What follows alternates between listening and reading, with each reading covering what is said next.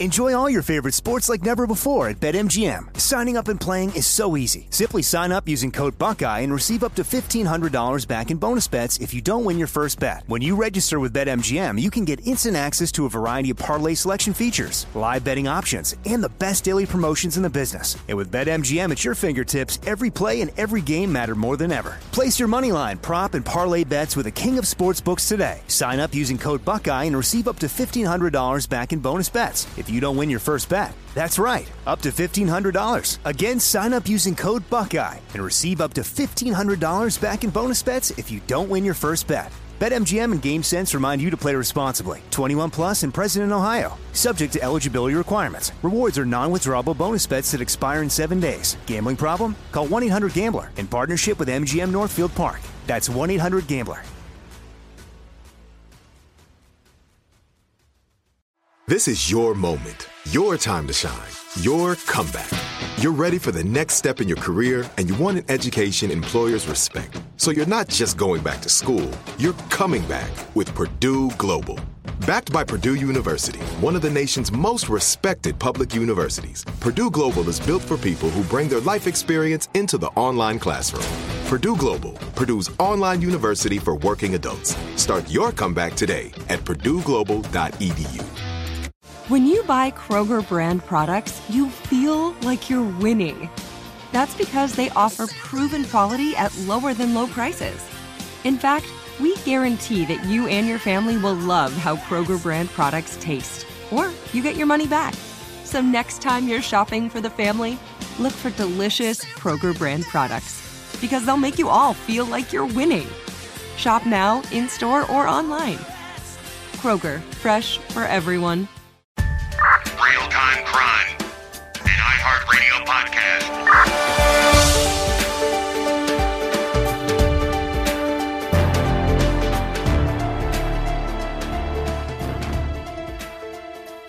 Hello, social sleuths. Welcome back to another episode of Real-Time Crime. I'm one of your hosts, Leah Lamar, and I have with me my wonderful co-host, Teddy Mellencamp. And, of course, we've got sometimes Dimitri, who you know and love sometimes. Today we'll be discussing, a mother quarantining her COVID-positive son in the trunk of her car, LOL, the continued investigation regarding the accidental murder on set of Alec Baldwin's Rust, Ahmaud Arbery, and rounding it out with the death of Robert Durst, before we head over to an interview with Joe Berlinger, the director of Crime Scene, The Times Square Killer, which is trending on Netflix right now. I told you all to watch it. I hope you did your homework. And hopefully we can get to a voicemail or two before we close out for today. But first, Teddy, any updates on finding your missing cell phone? Nothing, you guys. Nothing. Not one crumb. None of you. And you know what? I'm disappointed. I feel like a lot of you listeners may live in Aspen and may have seen it. And no, but I will tell you one thing that did happen. I opened a drawer and I saw a piece of the purse. And I was like, ah! But really it was just the piece when you decide to not wear it as a fanny pack, when you decide to carry it like this, that's all it was. And that just made you more sad. Yeah. And it just made me more sad that I'm still without. And I've now had to learn. Look how big this phone is, though. It's now bigger than my person. Yeah, it's bigger than my head. But how's your voice? I don't know. She's emotional about you not finding your fanny pack. Yeah, I'm so sad about the missing fanny pack. But yeah, that's what's been happening. Nothing's been found, but I do at least have a regular phone. I had to settle on light blue, which isn't ideal for a 40-year-old mother, but sometimes you take what you can get. Can I just say one thing real quick? I feel badly. Leah's face lit up when you said I opened a drawer and found a piece of the fanny pack. She literally thought like someone sent you a part of it, like a ransom thing. And then you were like, but it's just an extra part. And she was like, we were going to have a real crime on our hands. You know what I mean? Just the idea of someone taunting Teddy with like a Louis Vuitton sliver is... Someone did taunt me with that. I was like, also, who does pieces? Like, then I had to look it up on Revolve and see why there was a missing piece. And I was like, oh, I never took that piece to Aspen.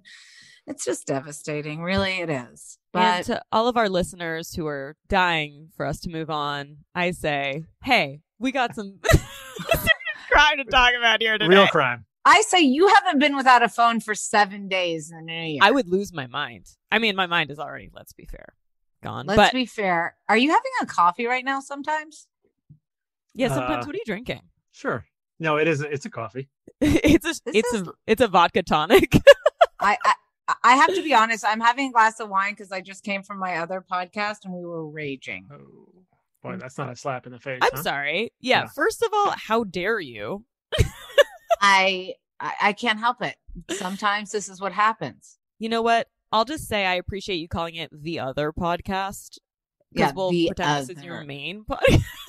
I feel like we're your main squeeze. Here, you are the main. I mean, it's hard to describe the level of me I am. It's either I'm talking true crime or I'm talking crap about housewives. It's really hard. Which is another crime in and of itself, just a different type. Yeah. Speaking of a different type of crime, shall we head into our hot topics for today? We should. I mean, let's just start it off with a Texas mother who's charged after her 14-year-old son is found in the trunk of her car at a drive-through COVID testing site. She claims that he tested positive and needed to be quarantined. So she's being faced with endangerment charges. And, oh boy, Sarah Beam, 42, from the Cypress Fairbanks area near Houston. I mean, it's Texas. What do you want us to say about it? Allegedly packed the teen in the trunk as she drove to the testing site after he tested positive for the virus on January 3rd to get another test. They issued a warrant for her arrest on Friday. And police say Beam pulled up to the giant tent setup, and the health services director at the site heard a noise in her trunk. Sorry. I swear, I'm like, am I reading an article from The Onion?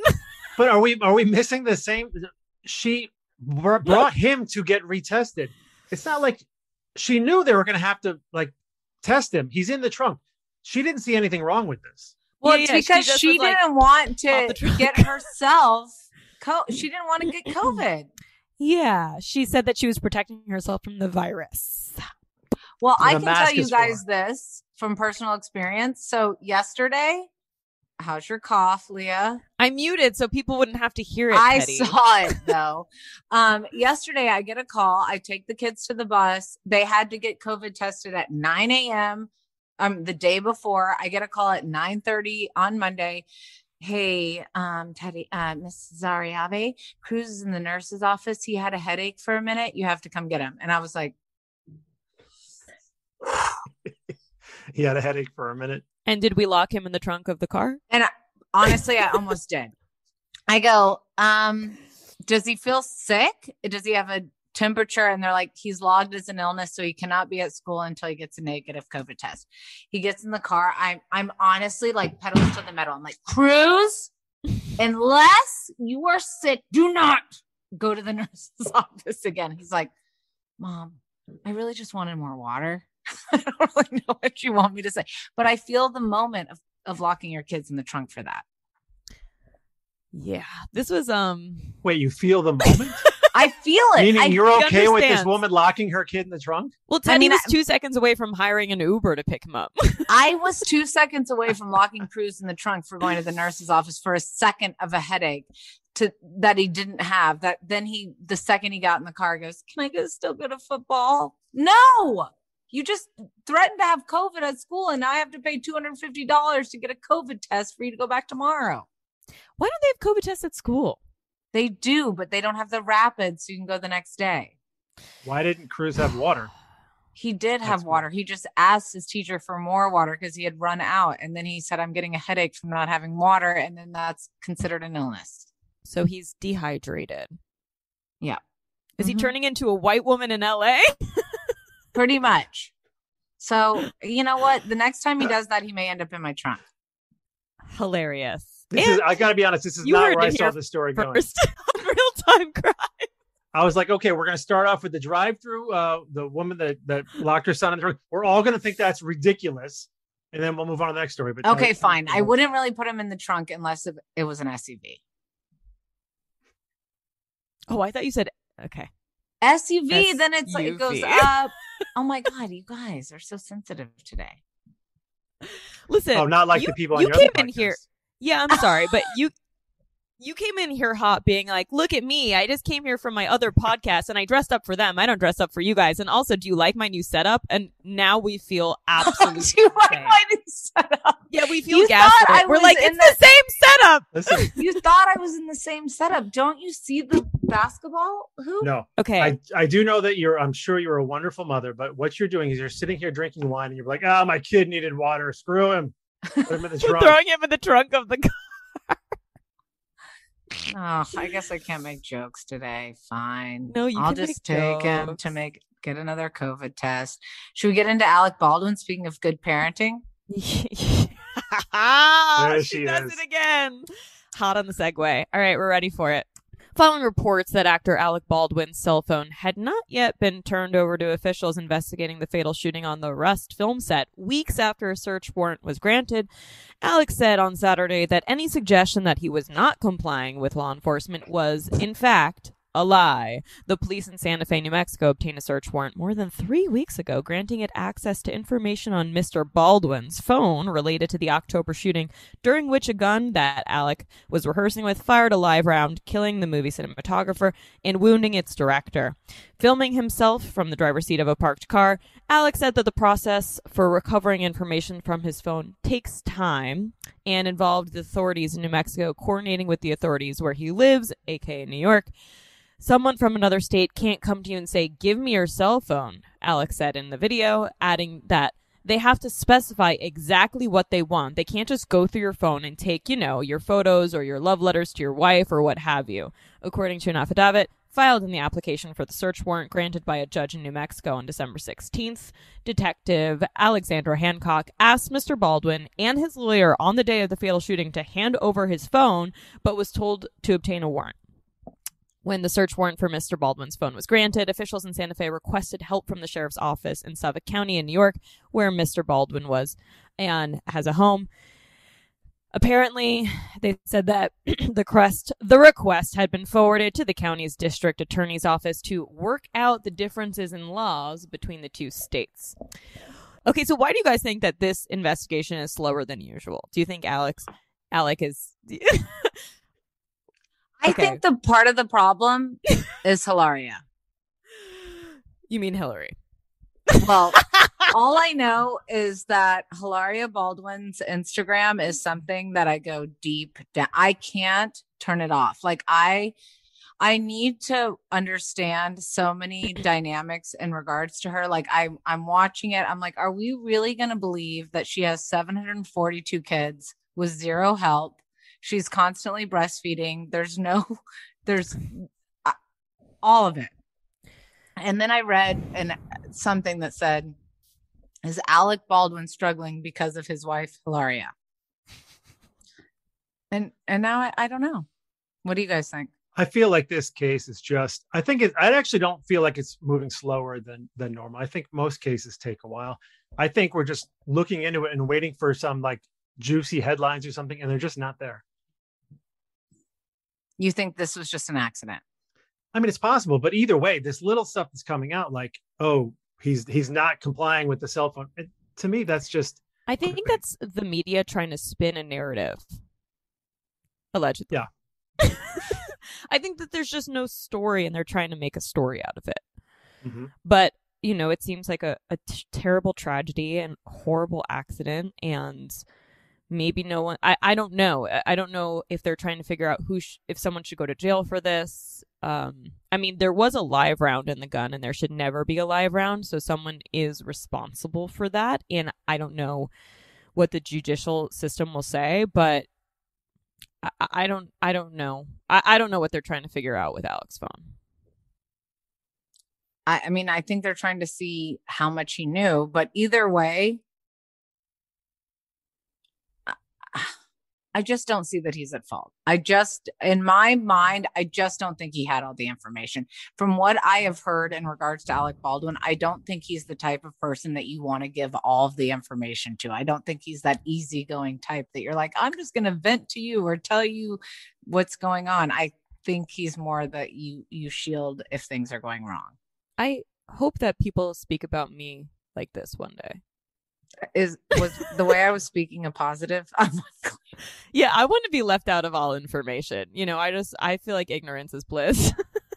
But guess who's in the waiting room? I'm so excited. Shall we do a little intro and then bring him in, or? Yeah, that's all you. I'm just. Why don't we take a quick break and regroup, and then we'll bring him in. Thanks, Dimitri, for knowing what we need sometimes. Thank you, Summy. It's my name. Summy.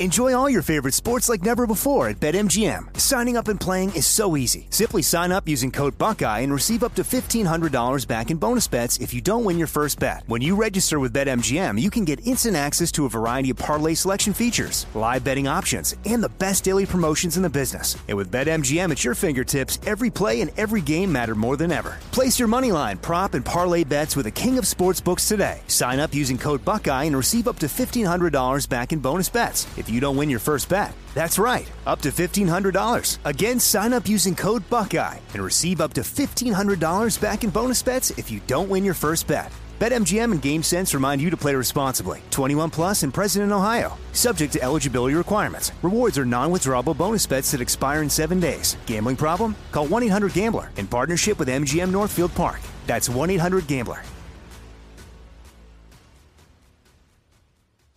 It took 11 years to get to this sale. The Knix Anniversary Sale is on now at knix.com. Celebrate the intimate apparel company that has reinvented products for real life with one of Knix's biggest sales of the year. Get 30% off all leak-proof apparel from the #1 leak-proof brand in North America, including period underwear, swimwear, activewear, and more. Millions of people have made the switch to Knix leak-proof underwear, and there's never been a better time for you to try. Save 30% on super comfortable, machine-washable, and great-looking underwear that's perfect for periods and light bladder leaks. Choose from a variety of colors, styles, and sizes, from extra small to 4XL. You can even match your leak-proof underwear with an incredibly supportive and comfortable Knix wireless bra. Don't miss this chance to stock up on your Knix favorites or try something new. It only happens once a year at Knix.com. That's knix.com for the Knix Anniversary Sale. Hurry, the sale ends on Monday, May 13th. Go to Knix.com. That's knix.com. Become a part of the fast-growing health and wellness industry with an education from Trinity School of Natural Health. Trinity graduates can empower their communities through natural health principles and techniques, whether they go into practice to guide others toward their wellness goals or open a store to sell their favorite health products. Trinity grads are equipped to change lives with 19 online programs and flexibility to fit your busy schedule, including the popular Certified Natural Health Professional. You can get the training that helps you turn your passion into a career. And here's the best part. You can earn the certification in less than a year. From herbology to naturopathy and health coaching, Trinity allows you to make a meaningful difference by helping others live healthier, happier lives. Don't wait any longer to pursue your passion for natural health. Enroll today at trinityschool.org. That's trinityschool.org.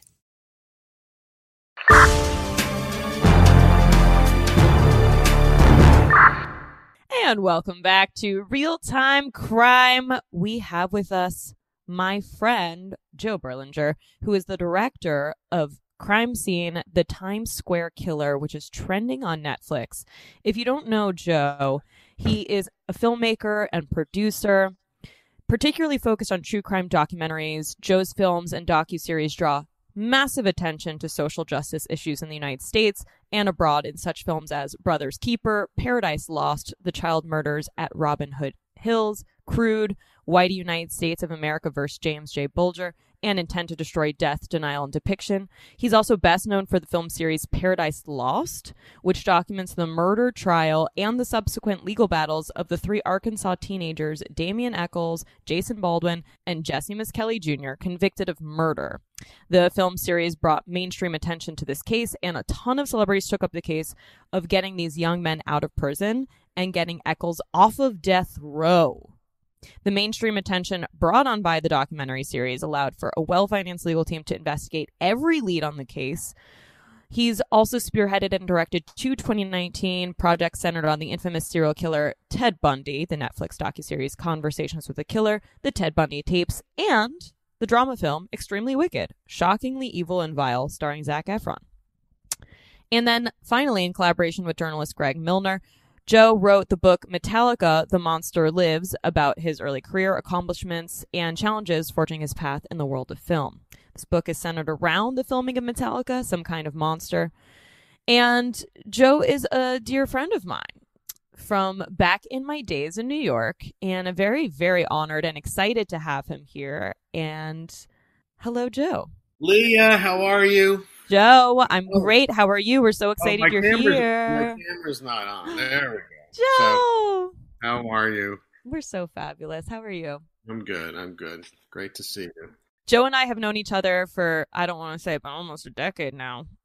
More than that, perhaps. Oh, Joe, I'm trying to pretend I'm 20. How did you guys meet? That's how about old you seemed when I first met you. Oh my God. In a good way. Thank you so much. It was only a couple years off. We met at Radical Media many moons ago in New York City. And I can't even remember at that time which project you were working on because so many more have come out since then. But I think it was around actually Paradise Lost. It might have been. I was working on. And I mean, that's probably one of the most iconic projects to ever come out. I guess I have to agree with you now. I mean, you did get someone off of death row. I do think Paradise Lost does, is up there in the annals of true crime. But I'll let you say that, not me. That works. Yes, perfect. And when you were not here, I already gave you a beautiful introduction listing all of your credits and all that you've really contributed to society. And we know that, you were a true crime aficionado, but your career also spans more than just true crime. And we'll get into that a little bit. But we are here today to talk about your new documentary that's trending on Netflix, Crime Scene, The Times Square Killer. I watched every episode obsessively. I already posted about it on Instagram, told everyone to watch it. I absolutely loved it. It's a 3-part limited series on Netflix right now, by the way, for all of you that haven't watched it. Do your homework before listening and then come back to this episode, just in case you don't want any, spoilers. But this documentary examines the notorious case of Richard Cottingham, also known as the Torso Killer, who claimed to have raped, slaughtered, and mutilated more than 100 women between 1967 and 1980. So, I know that we all watched it, we all loved it, we all binged it. Joe, fabulous work yet again, as always. You're too Can I say, I know this is what you do as a director, but I really enjoyed. You took me back to that time. It's one thing. Sometimes you're just watching something. You're like, okay, I'm trying to piece together. But knowing Times Square the way Times Square is now is not that. So you really brought me back. I'm going to stop short of saying I felt like a sex worker in Times Square, but I felt like I was in that time. And I thought that was fantastic. And I thought it really. I appreciate that. I'm glad you felt that way because that was really an important, mission. And, first of all, the series is about how a location. It's not just the story of Cottingham.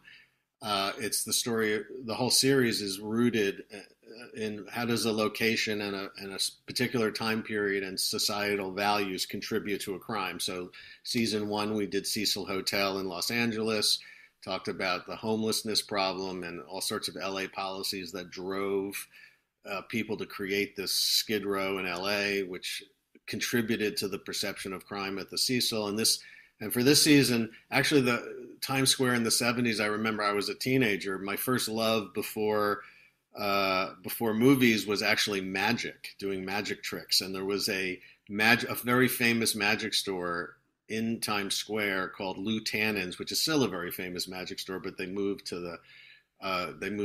more downtown. But they were in the heart of Times Square at the time I was, a teenager. And it's like a totally different world on so many levels. The fact that my parents would allow me to take the train from the suburbs, which I did, and you get off at Grand Central, you walk, 4 or 5 blocks from Grand Central to Times Square as a teenager. I just remember vividly just, walking, looking in the windows of Times Square, of the sex joints, as a 14 or 15-year-old, looking at things you're not supposed to look at and being simultaneously, titillated, I will admit, and also like scared to death with my wallet in my front pocket, and like, you were taking your life into your hands, when you went into Times Square. And in fact, the whole idea to do the series is I took my daughter, cut to 2019, and I took my 20-year-old daughter to Hamilton over the holidays in December of 2019, before we knew of COVID. What a different time, not too long ago, but seems like, a long time ago. And we went to a matinee of Hamilton, and then kind of came out at, dinner time, Times Square, the lights, the action, the Disney logos. And I said to I could just see in my daughter's face how excited she was to be in Times Square during the holidays. And I said, when I was, your age and I went into Times Square, you would be taking your life into your hands. And then all of a sudden I'm like, oh, because we had been talking with Netflix about what's a good idea for season 2. I'm like, yes, Times Square in the 70s would be great, because, not for gratuitous reasons. It's just a particular time and place that all of these forces came together to create this horrible legacy of predatory behavior that, went unnoticed, and people just didn't care, and that is an issue still today, that sex workers are neglected. Crimes against sex workers are treated differently than crimes against other people. And, that's a problem. Everyone deserves justice. And whether it's Sam Little, who I did a series about a year and a half ago, who killed with impunity for 40 years because he preyed upon women of color who were sex workers, or Richard Cottingham, it just nobody seemed to care. Now I know why I connected with this, because I grew up taking the train into New York from arriving at Grand Central, and I had the same type of thing, the memories of Times Square like that. I just was curious, do you feel like they thought, I know it's also, there's kinkiness to it, there's some sadistic stuff. Do you think people thought, if I kill, because I know the LA Strangler and all that was sex workers as well. Was it just, I can get away with this because nobody gives a shit? I think that's, Cottingham started off, we later learned Cottingham started off not killing sex workers, but younger teenage girls and a nurse who was not a teenage girl. His early killings were in and around his hometown in New Jersey, across the river. And those prompted investigations, and things started heating up. And I think it was a big part of the reason that he then shifted his attention to Times Square. He worked at Blue Cross and Blue Shield, which was on 3rd Avenue and not too far from Times Square. And he just realized that he could get away with this, and honestly, particularly in Los Angeles, police were famous in this time period. If a sex worker was found in a dumpster or in a back alley murdered, they would literally classify it as no human involved. Wow. That was the phrase they used, because it wasn't what that meant was that we're not going to put our resources into this murder because it's a sex worker and who cares. So it was a troubling trend, and it's gotten better, but it's there's still such a stigma against sex work in general, and a stigma against murders of sex workers. It's so interesting, by the way, that Times Square is a character in the documentary. And I remember growing up in New York, and it was a Broadway playground when I was a kid. But when I was a kid, going south of St. Mark's was terrifying. Mm. And I remember you could buy a fake ID on the street for $20, and you would see people shooting up on the street, just crusties or whatever people would call them, in the park nearby, shooting up. Now it's not like that either. And then by the time I was working at Radical, St. Mark's had kind of become a playground. And then the gentrification moved down, and I would go to Bushwick, and I would feel the same way, where I would feel, oh God, it's so dangerous here. And it's interesting to see how all of these areas keep getting gentrified as the city, I would say, grows up. Yeah. Well, Manhattan has become a place for mainly the wealthy, and people who don't have means have been pushed out of Manhattan. I mean, that's not completely, there are obviously middle-class people in Manhattan, but generally it's become an island of the wealthy, the international wealthy. Also true. And the crime gets pushed to the outer boroughs.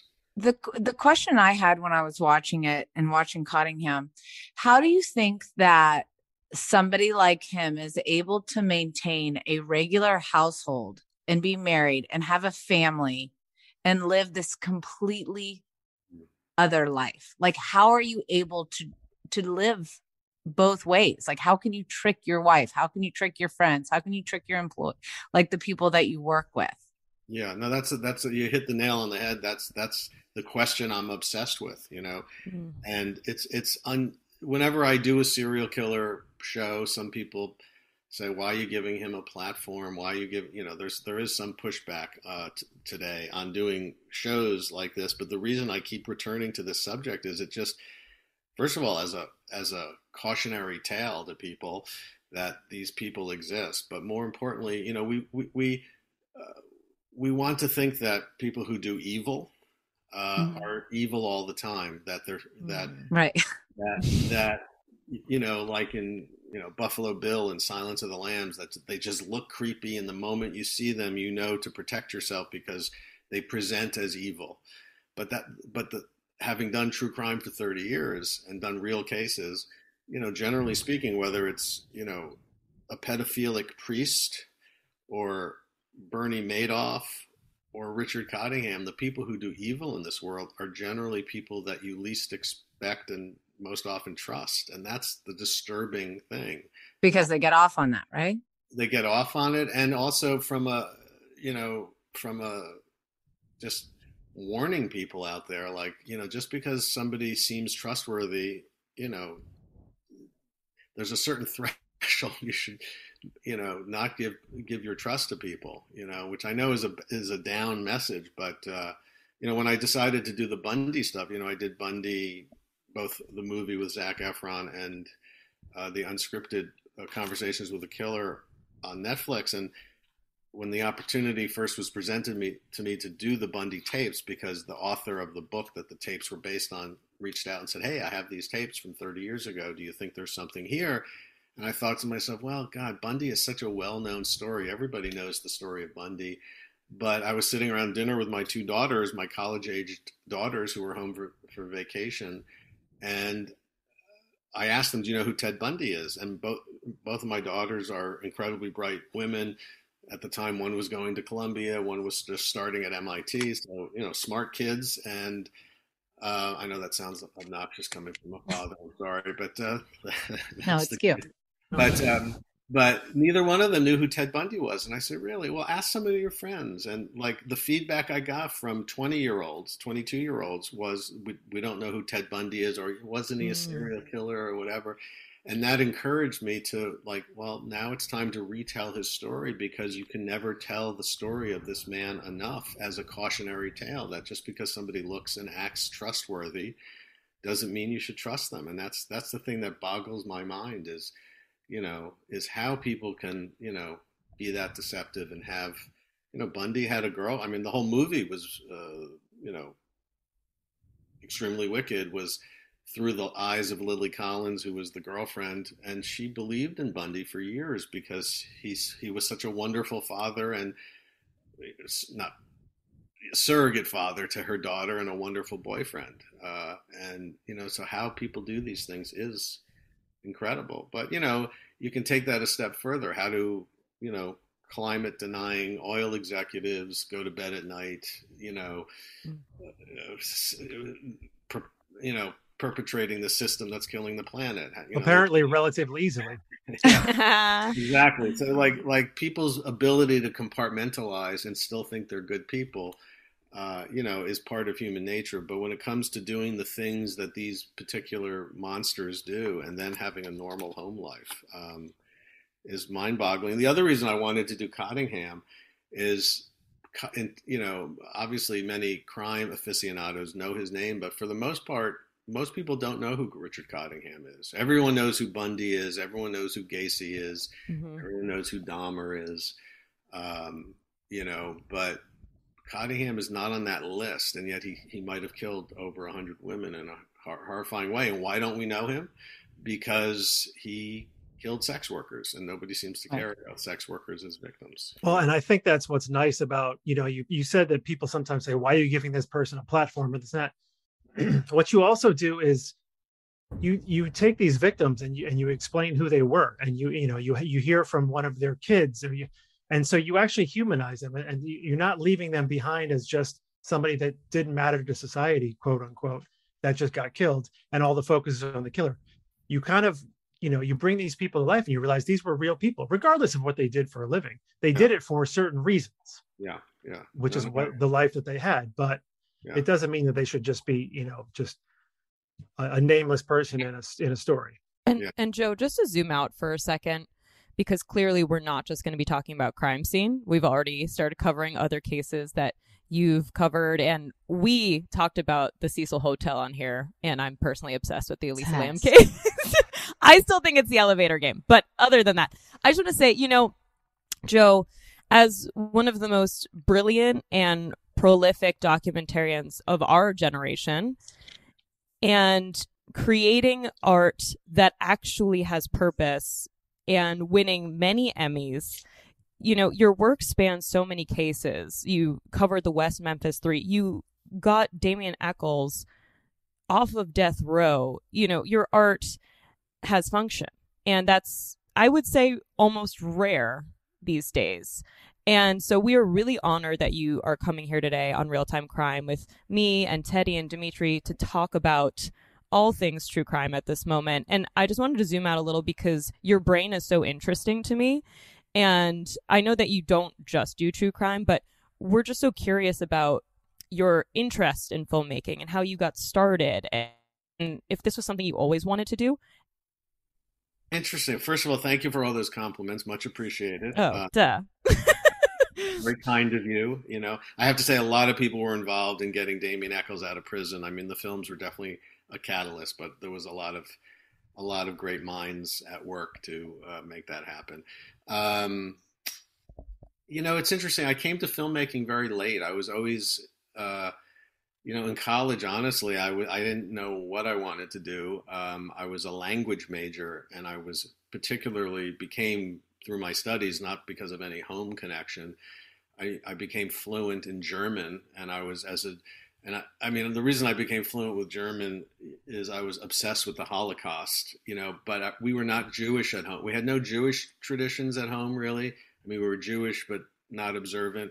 I'm a fifth generation German, but no German was spoken at home. Like my great grandfather came over from Germany long before the Holocaust, but I was exposed in my teens to the Holocaust liberation footage of the camps, and it just spoke to me deeply, and it caused me to want to learn German in high school because I wanted to have a more deeper understanding of that kind of horror and how something like that could happen, and was there something particularly wrong with Germans versus is there a larger way to look at this? So by the time I got to college, I ended up majoring in languages, and German was my main language that I spoke fluently, again, out of studies. No one spoke German at home, and so I kind of stumbled my way into a job at Ogilvy and Mather, which is a big New York ad agency or international ad agency that had an office in Frankfurt and needed a young American guy or gal, but it was me, who spoke multiple languages. So I found myself, I kind of, bluffed my way into a job as a junior producer in Frankfurt, Germany in the mid 80s. And the first time I was ever on a TV set or film set was a Nescafe commercial being shot in Germany.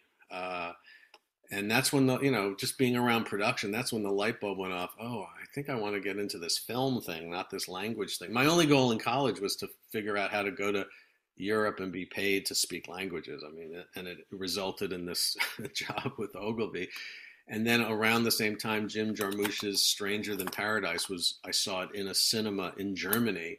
And as I was thinking about, I want to be a filmmaker, and that it just all kind of congealed. And then I was sent back to New York, back with Ogilvy, working on advertisements. on the American Express account, and I was thinking, how do I get out of advertising and into film? I know this is a really long answer, but I'm sorry.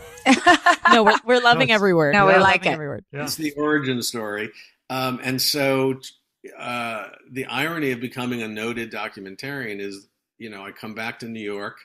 I'm a junior producer this time, working on American Express campaign, and for this particular campaign, the agency and the client decided they wanted like a more real people documentary style commercial, an unscripted commercial, which was new at the time. Now it's very commonplace.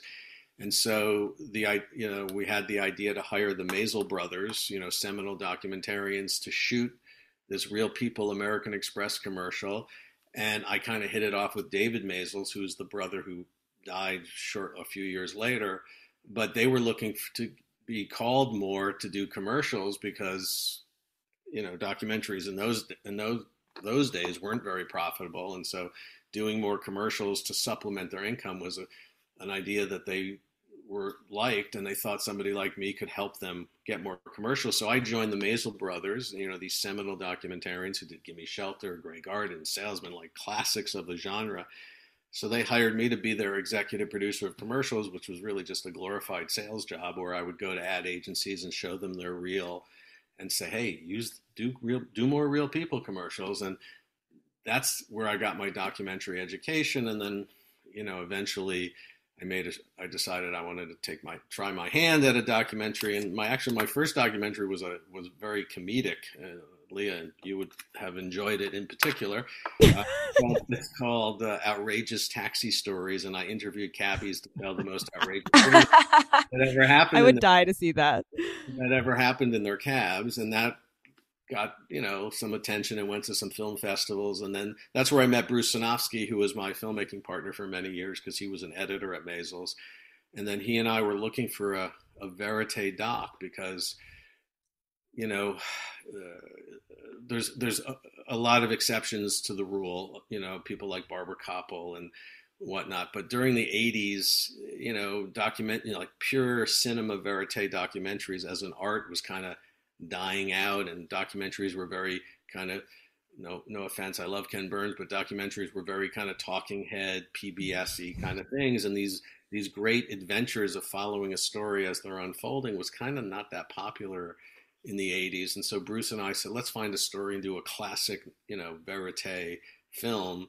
And that's how Brothers Keeper was born. And then I was on my way, and, we gambled everything, a dozen credit cards, second mortgages on homes, and gambled literally everything to get Brothers Keeper in the can. And luckily it was invited to Sundance and we won a prize, and then we had a career. But the irony to me is at that period where I was like, I want to get into film, I don't want to work in advertising. If we had hired Ridley Scott, it wasn't like I had a particular interest in documentaries, but if we had hired Ridley Scott to shoot the American Express commercial, and if I had happened to have hit it off with Ridley Scott or whomever, I could have easily have gone in that direction. So there's a certain amount of, serendipity to my career. But when I look back now, everything happens for a reason. And I think this genre, this style of filmmaking, I've done both, but, I'll never not be a documentarian because I can say this now, I've been doing it long enough. It's just been like this incredible adventure, where you get to drop into people's lives, whether it's a week or a year or 3 years or whatever, and just you get to witness things you wouldn't normally ever experience. And so really glad it turned out this way, but it's just kind of funny that it was never the intention. It's not like, I was 12 and running around with a Super 8 camera and wanting to make films, Do you have like a favorite story or a case that you loved researching that you still can't get out of your mind, that you still want answers on? That's a good question. I would answer it differently because anytime I can promote this idea, I want to. I did a show about a guy named Richard Glossip, who's on Oklahoma's death row, who is so innocent. And, I did a multi-part series called Killing Richard Glossip. And this guy is not, they literally sent him to the death chamber 3 times, and they halted the execution, sometimes within minutes of the execution. Once because there was a stay once because they had twice actually because they had the wrong chemicals. They literally had the portal in his arm and they were ready to press, kill, and they realized they had the wrong chemicals and they stopped the execution. And then because of all that mishaps with Oklahoma executions, this and some other incidents where they literally had the wrong ingredients, which in a horrifying, could you imagine being, on a gurney and rolled in to be killed, and, they stop it right, like seconds before. What other ingredients do they have laying around? I'm like, what? Are they putting like rosemary and thyme in there? Like, what's happening? Well, they use a cocktail of 3 chemicals. One of those chemicals is supposed to be potassium chloride, but instead they use potassium acetate. And they do it all the time. That just creates incredible pain and suffering in the person who is being executed. And they actually killed somebody before Glossip with the wrong chemicals, and then they were about to do it again with Glossip when they suddenly stopped the execution. So not only is this guy innocent, and if you looked into the case details itself, which is so mind-boggling that this guy ever could have been put on death row, he's been sent to the death chamber not once but 3 times, and the 3rd time they almost used the wrong chemicals. I mean, it's just incredible. So disturbing. The fact that can even happen. Yeah. I think the question is like, what's worse than death? Yeah. Maybe surviving. I think worse than death is surviving and knowing you're the worst human ever. And in Oklahoma, they have a procedure where, there's 2 levels of death row. There's like the nicer part of death row in quotation marks because it ain't nice, where if your execution is still far off, that's you're in general population. But 35 days before you're executed, they take you to a different level and they progressively move you closer and closer to the actual execution chamber. And lights are on 24/7. Your mattress is like a half an inch thick on the floor. So they basically just want to wear you out so that you just accept death. So poor Richard Glossip, went through this 3 times. And because of the mishap with using the wrong ingredients for the lethal injection, Oklahoma for several years has had a moratorium on executions, but now it's been reinstated. Executions are starting again in Oklahoma, and this guy Richard Glossip is, high on the list to be executed. So that story haunts me because I feel like I've done everything I can, both filmically and otherwise, to help promote the case. And here's a guy who's so clearly innocent that, has a good chance of being executed, which happens way too often in this country, which is why we shouldn't have a death penalty. But that's probably a subject for another day. I have to ask one more question. I'm obsessed. Why are women obsessed with marrying serial killers on death row? Why are you talking about me like that, Teddy? I mean, and Leah. She's trying to tiptoe around it. Like, also a co-host on the podcast. But like, I need to understand, like, when you talked about Ted Bundy or any of, like, you see so many beautiful women there supporting these men who have... They usually become pen pals with them, right? And then they... Yeah. But why? I don't know. People like to look danger in the eye. It's, I don't have an answer for you. It is a bizarre phenomenon. There are, you should distinguish those between women who believe in the innocence of somebody who's on death You row. think people actually believed that Ted Bundy was innocent? No, I don't. But I'm just, You're like, no, but he was handsome. No, according to Leah. I just want to make sure people don't confuse it with Damien Echols and his situation, because Laurie Davis was an incredible person. When I said before that, it wasn't just the films that got him out of prison. It's somebody like Laurie, which is a fascinating story. I mean, Paradise Lost was having Paradise Lost in '96 premiered at Sundance. So it was '96, right?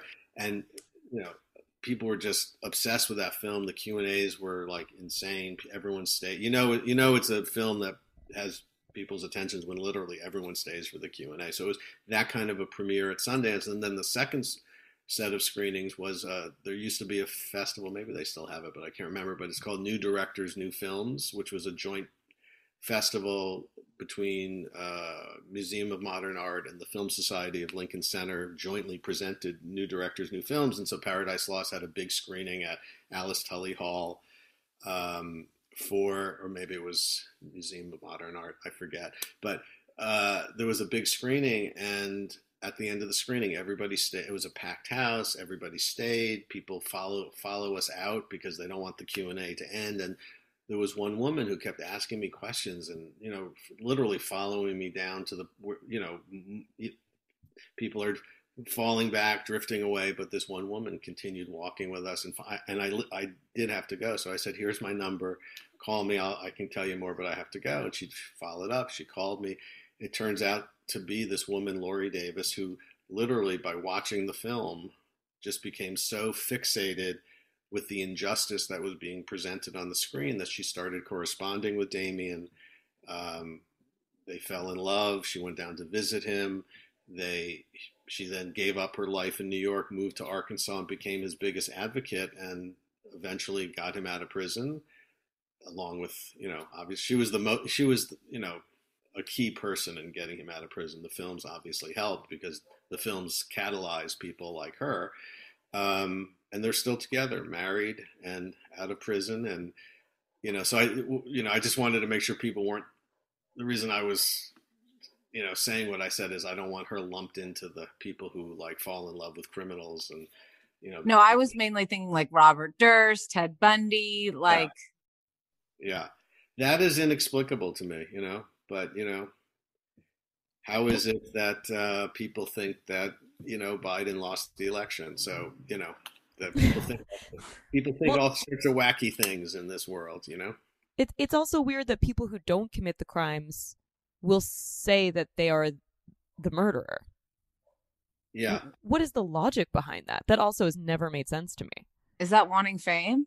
Yeah, people want attention, I mean, we Yeah, me too. I just posted a bikini photo on Instagram like normal people. Yeah, me too. I know, I like it, but then you always delete it afterwards because then you have I feel the remorse shame or something. But I'm like, that was a hot photo. Because then the guy finally texts me back and I feel comfortable taking it down. But, it's just a cry for help. Joe, I'm sure this is the most scattered interview you've ever had. We have a million questions for you. Go for it. I also thought it was interesting not to go back to the story in Oklahoma, but it's interesting that there were so many errors with him on death row, and you're saying that he's innocent, and you also said that there are no mistakes and everything happens for a reason. So it seems as if maybe it's like the universe is conspiring to help this man get off death row. Could be. I mean, look, I don't think everything happens for a reason. I think in the arc of one's career or, how you choose to look at things, looking back now, I think things in my life happen for a reason, and I'm happy the way they unfolded. Yeah. But certainly there's a ton of injustice out there that doesn't happen it does happen for a reason. Misguided policies, corrupt politicians,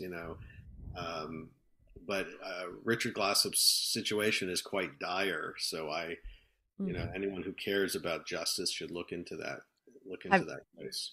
Have you been following the Ghislaine Maxwell case at all? I have, since, we made a show about Jeffrey Epstein for Netflix called Filthy Rich. Oh, you did that show too. I was an executive producer on it. I wasn't the director. Joe did all of them. He did all of the Can we be genius best ones. Friends? Yeah. That's a weird question. What? I felt like it was a fine question. Joe felt fine about it. Dimitri's jealous. That's all that's happening, Joe, just so you know. So, in your opinion, do you think there's going to be a mistrial with Ghislaine? It's certainly troubling, but I think they're just putting everything on the record for an appeal. I think it would be highly unusual for there to be a mistrial. I think it's in the realm of possibility, but I think it's low. I think they're just kind of, they need to do this and posture for an appeal. Do I think it's potentially reversible on appeal, I think that's the bigger fear. I think the chance of a mistrial is low, but I think the chance of reversal on appeal because of this and how it unfolded, I think there is a decent chance of that. Have you ever met her? I have not, no. Do you think she cooperates and releases some names at some point? Hard to say, hard to say. I think if that were, I think if she was inclined to do that, it would have happened already. Yeah, I don't think she's going to either. Yeah. I don't think so either. I think she wants to survive. So we'll see. And Joe, I know we don't have that much more time with you, so let's bring it back to Crime Scene, which I'm still blown away by Richard Cottingham talking about the fact that he had over 80 perfect murders. Yeah. He could be exaggerating, by the way. I mean, he definitely had more than he's been charged with, and there is an ongoing task force that is seeking to identify more victims. The 80 to 100 could be an exaggeration, but it certainly is enough that it should be deeply disturbing that he was allowed to kill with impunity for so many years. Do you think that there's a part of him that wanted to get caught? That is a good question. And with some, yes, Dahmer's activities escalated and he became sloppier and sloppier, and many experts believe that it was a cry for help. But Cottingham was so cold and calculating and had such a double life that I actually don't think he wanted to get caught. I mean, that's just pure speculation, but I don't think so. But often they do.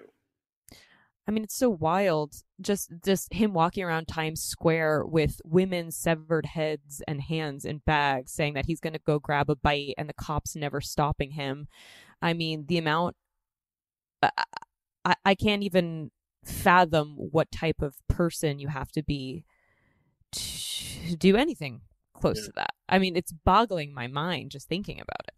Yeah. And that bag thing, I debated putting it in the show because it's so gruesome, but to me, it was a symbol for the disregard and how easily he could have been caught, and also the era. Police departments didn't communicate with each other. Forensic, pathology and evidence was not what it is today. DNA technology didn't exist. And here you have serial killings right across the river in New Jersey and serial killings in New York, and nobody's connecting the dots. And, it was a very different era. It's why that particular period, was so, we perversely call it the golden age of serial killers, because from like 1969 with Charles Manson to, Dahmer, who was convicted in the 90s, there was just a significant number of killers who just weren't caught and or took too long a time to be caught. And in this particular case, there was such indifference by the police that, it's Times Square, like whatever, which I just find so troubling.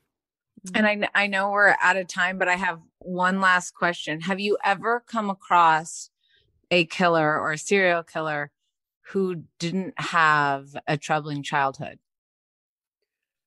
Well, interestingly, Cottingham claims that his childhood was normal, and he doesn't seem to have that much of a troubling childhood, which is interesting, which is why I think there are a lot of reasons why he is uniquely disturbing to me. But generally speaking, Sam Little was his mother tried to abort him. Right. I mean, literally same. Get a grip, dude. Casey's father was brutal. I tried to put Cruz in the trunk. I don't think he heard that part of the story. Yeah. Out of context. No, I mean, Dahmer's childhood was actually pretty good, except his parents fought a lot, but my parents fought a lot too. So he wasn't really abused. And, Bundy claims that he had the perfect childhood, but, people have said otherwise. But and Robert Durst had a really disturbing childhood. Yeah. So you don't think it's like a nature versus nurture? It's just you are or you aren't. I think so. Look, I mean, honestly, I had a rough childhood, not to get too deep into it, especially since it's the last question. I'm kidding. Yeah. Well, I have one more after this. Just it's brief though. Yeah. So go for it. I mean, honestly, I had a tough childhood, and my 5:30 lights popped on. Sorry. Your hair looks magnificent. It's glowing now. My lights are on a timer. Sorry. But look, I had a tough childhood, and I've looked into the dark side filmically to exercise my demons. So I don't think I think you are born that way. And certain environmental issues can trigger it, but look, I think bad parenting has all sorts of horrible consequences. Not everyone becomes a serial killer, but bad parenting has horrible, horrible consequences for people. But I don't think. I agree with that. I turned into a comedian. That's one of the worst things a parent can do to a kid. I agree. Especially, I lost my train of thought. Sorry, Joe. and this is exactly why. Bad parenting. Yeah. Bad parenting does result in a lot of bad things, that we spend our lives working our way through. But I don't think bad parenting produces a serial killer. I think that is just, that is just some deeply inexplicable dark side of the human condition that I don't think you can blame on bad parenting skills. I would think bad parenting can result to disregard for other people's feelings or consequences, but I think I agree. There's a whole other leap to do something like that, and I think there's got to be more to it than just. And there's my parents were mean to me. And it's there's different reasons. Dahmer, he sought companionship. Like he just wanted to lay with people and have them not leave him, and that was his psychological profile for why he did what he did. Like he obviously what he did was brutal, and I'm not defending it in any way, but of all the serial killers, he had these reasons that were born out of just a deep loneliness, whereas somebody like Richard Cottingham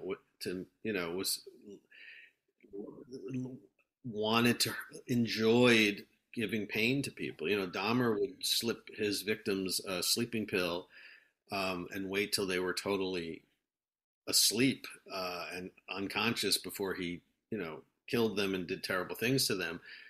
Again, there's no justification for any of this behavior, but different serial killers have different motivations, and Cottingham just enjoyed the pure torture and control of women. As did Bundy, so different serial killers have different reasons for why they do what they do. So it's hard to generalize, And Cottingham gave women sedatives too, right? He did, yes. But when they awakened, they participated in the torture. Right. Oh, God. Well, anyone who hasn't seen it yet, we didn't give away all the details. Trust me, you need to go watch it. It is binge worthy. It will happen whether you want to or not. You won't be able to stop yourself. That's what happened to me. Thank you, Joe. And just another night glued to my television. Yeah, my husband gets home from work and I'm like, he's like, you have problems. I'm like, it's work, honey. It's work. It's a good thing it's only 3 episodes. It's easy to binge. I know. I was upset, honestly. I was like, what do you mean it's over? But also, before we let you go, I've got 2 just quick questions. One is, what do you really think happened at the Cecil Hotel to Elisa Lam, and why is it that she got lost in the elevator game? I can't with you. We'll never get done with Elisa Lam. I think it was, as the show strongly suggests, Yeah. I think it was just mental illness, a sad, tragic accident. Oh, God. I know that's unsatisfying, but that's what not it as fun, Joe. No. Okay, but so my she's like, so I'm gonna ask something else that I can get right. Just to get the answer I want. No.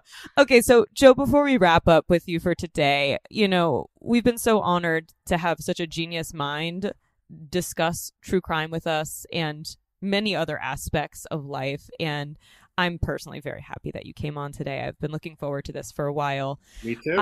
I'm so glad you're here. I just wanted to see if you had any final thoughts or anything that you wanted to let people know.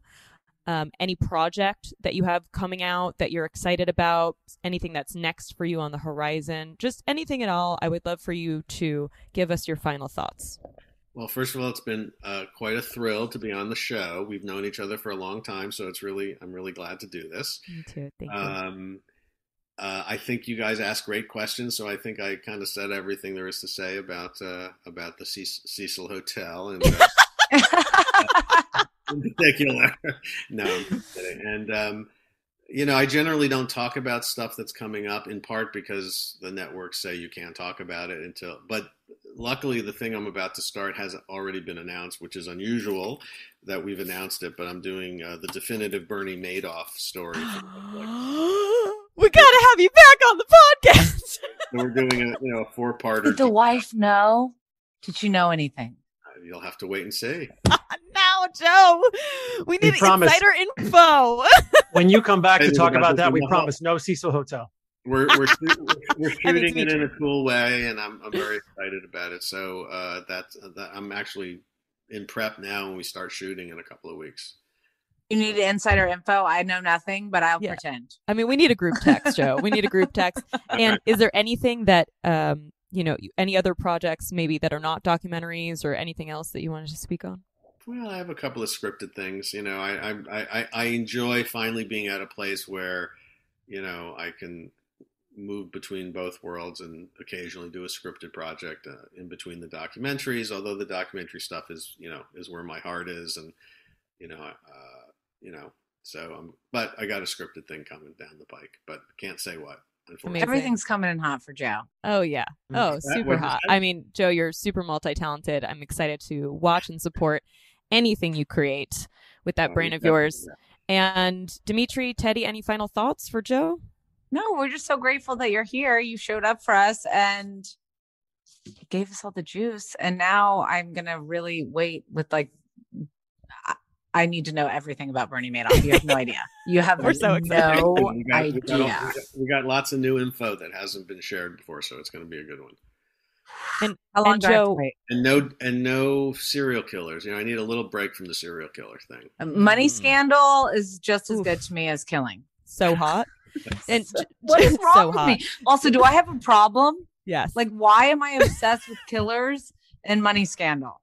What does that mean about my life? I don't have a problem with your obsession. I have a problem with Leo always saying it's I don't hot. know if you noticed, but true crime seems to be very popular these days. Why do you guys think true crime is so popular? Because it's an escape from my own life. Because I've been doing the same thing for 30 years, and now all of a sudden it's very popular. So I'm just curious. And documentaries have never been more popular. Look, when I started in this business, when we shot Brothers Keeper in 1990 is when we first started shooting it. God, I was 27 years old. I can't believe it. 28, something like that. But if you didn't sell your documentary to PBS or HBO, you weren't making a documentary. There was no such thing as doc series. We ended up even though it went to Sundance and won a prize, nobody wanted to distribute Brothers Keeper, so we ended up doing it ourselves. We had a handful of 35 millimeter release prints and went from theater to theater, doing it ourselves. And, if 400 people saw our movie on a weekend, Bruce Sinofsky and I would high five each other oh my God, we died and went to heaven. 400 people saw our movie. And today something pops on Netflix and, 20 million people see it in the first couple of weeks. It's insane. I know we have to go, but what project are you most proud of?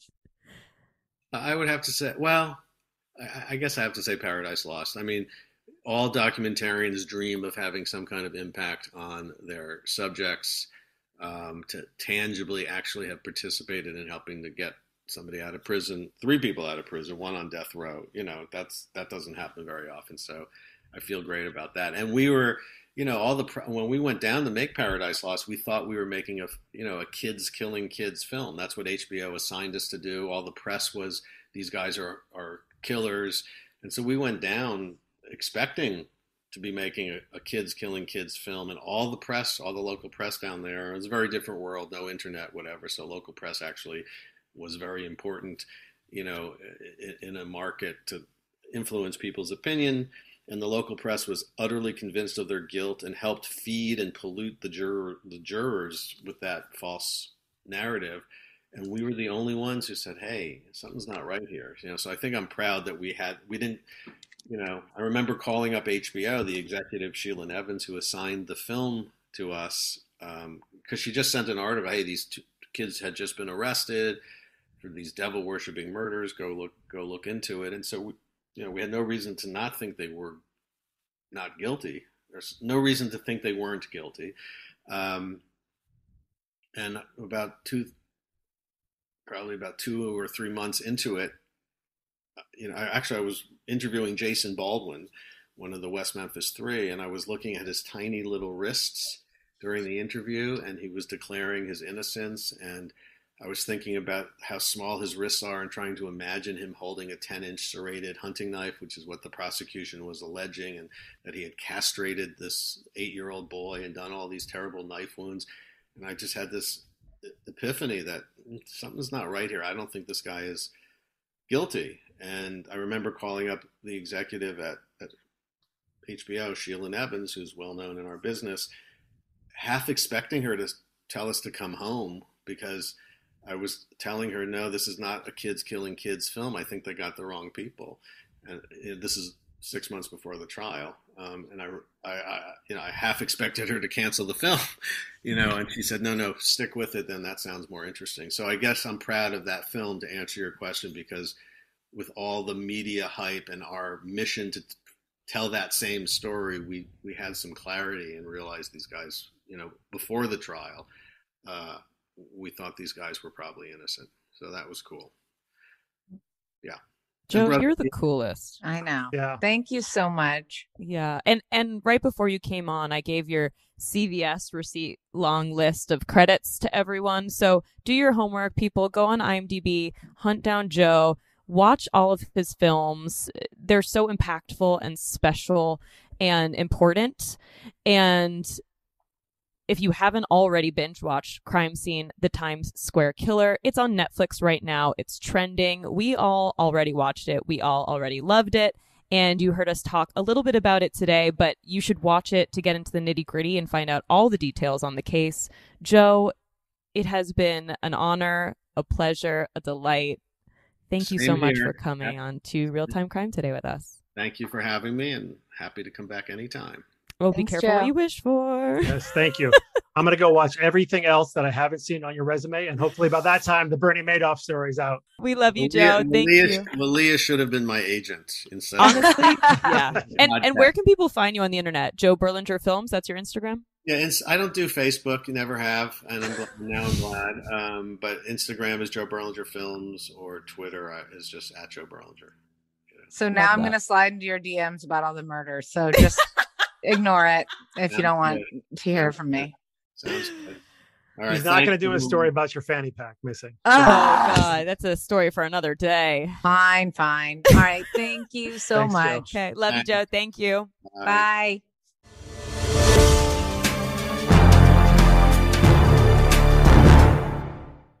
Enjoy all your favorite sports like never before at BetMGM. Signing up and playing is so easy. Simply sign up using code Buckeye and receive up to $1,500 back in bonus bets if you don't win your first bet. When you register with BetMGM, you can get instant access to a variety of parlay selection features, live betting options, and the best daily promotions in the business. And with BetMGM at your fingertips, every play and every game matter more than ever. Place your moneyline, prop, and parlay bets with the king of sportsbooks today. Sign up using code Buckeye and receive up to $1,500 back in bonus bets if you don't win your first bet. That's right, up to $1,500. Again, sign up using code Buckeye and receive up to $1,500 back in bonus bets if you don't win your first bet. BetMGM and GameSense remind you to play responsibly. 21 plus and present in Ohio. Subject to eligibility requirements. Rewards are non-withdrawable bonus bets that expire in 7 days. Gambling problem? Call 1-800-GAMBLER in partnership with MGM Northfield Park. That's 1-800-GAMBLER.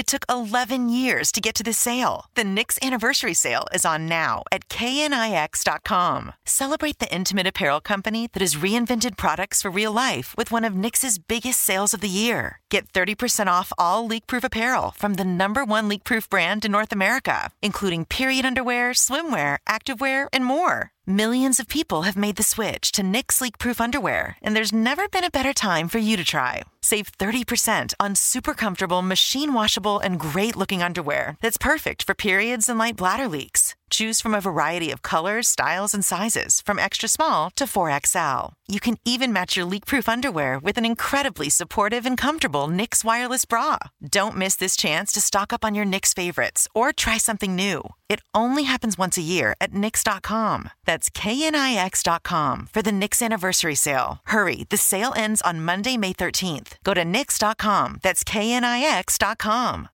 Become a part of the fast-growing health and wellness industry with an education from Trinity School of Natural Health.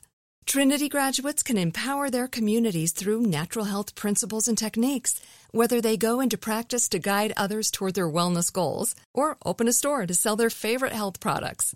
Trinity grads are equipped to change lives with 19 online programs and flexibility to fit your busy schedule, including the popular Certified Natural Health Professional.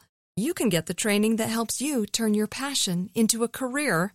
And here's the best part. You can earn the certification in less than a year. From herbology to naturopathy and health coaching, Trinity allows you to make a meaningful difference by helping others live healthier, happier lives. Don't wait any longer to pursue your passion for natural health. Enroll today at trinityschool.org. That's trinityschool.org.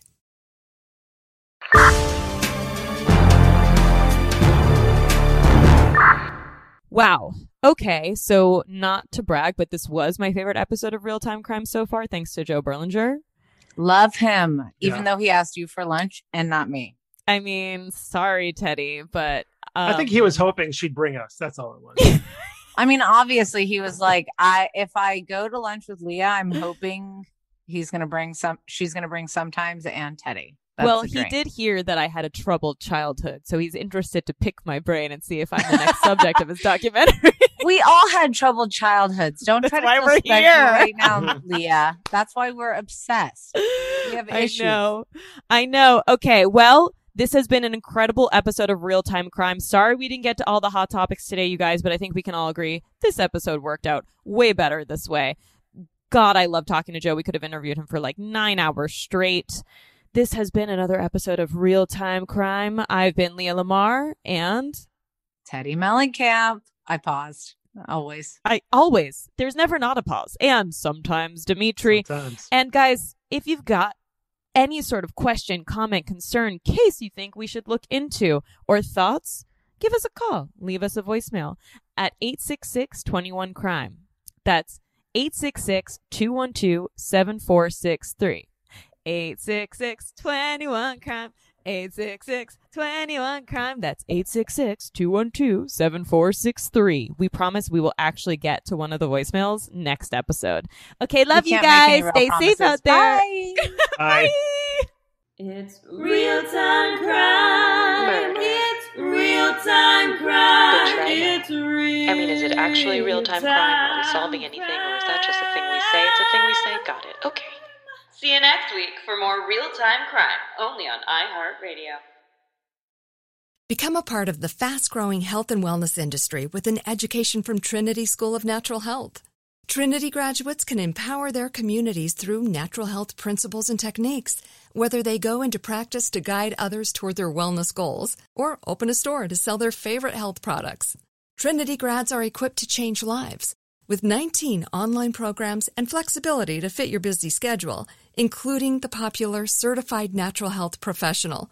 You can get the training that helps you turn your passion into a career. And here's the best part. You can earn the certification in less than a year. From herbology to naturopathy and health coaching, Trinity allows you to make a meaningful difference by helping others live healthier, happier lives. Don't wait any longer to pursue your passion for natural health. Enroll today at trinityschool.org. That's trinityschool.org.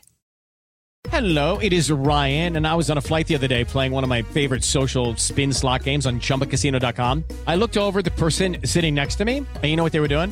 They were also playing Chumba Casino. Coincidence? I think not. Everybody's loving having fun with it. Chumba Casino is home to hundreds of casino-style games that you can play for free anytime, anywhere, even at 30,000 feet. So sign up now at ChumbaCasino.com to claim your free welcome bonus. That's ChumbaCasino.com and live the Chumba life. No purchase necessary. VGW. Void where prohibited by law. See terms and conditions. 18+.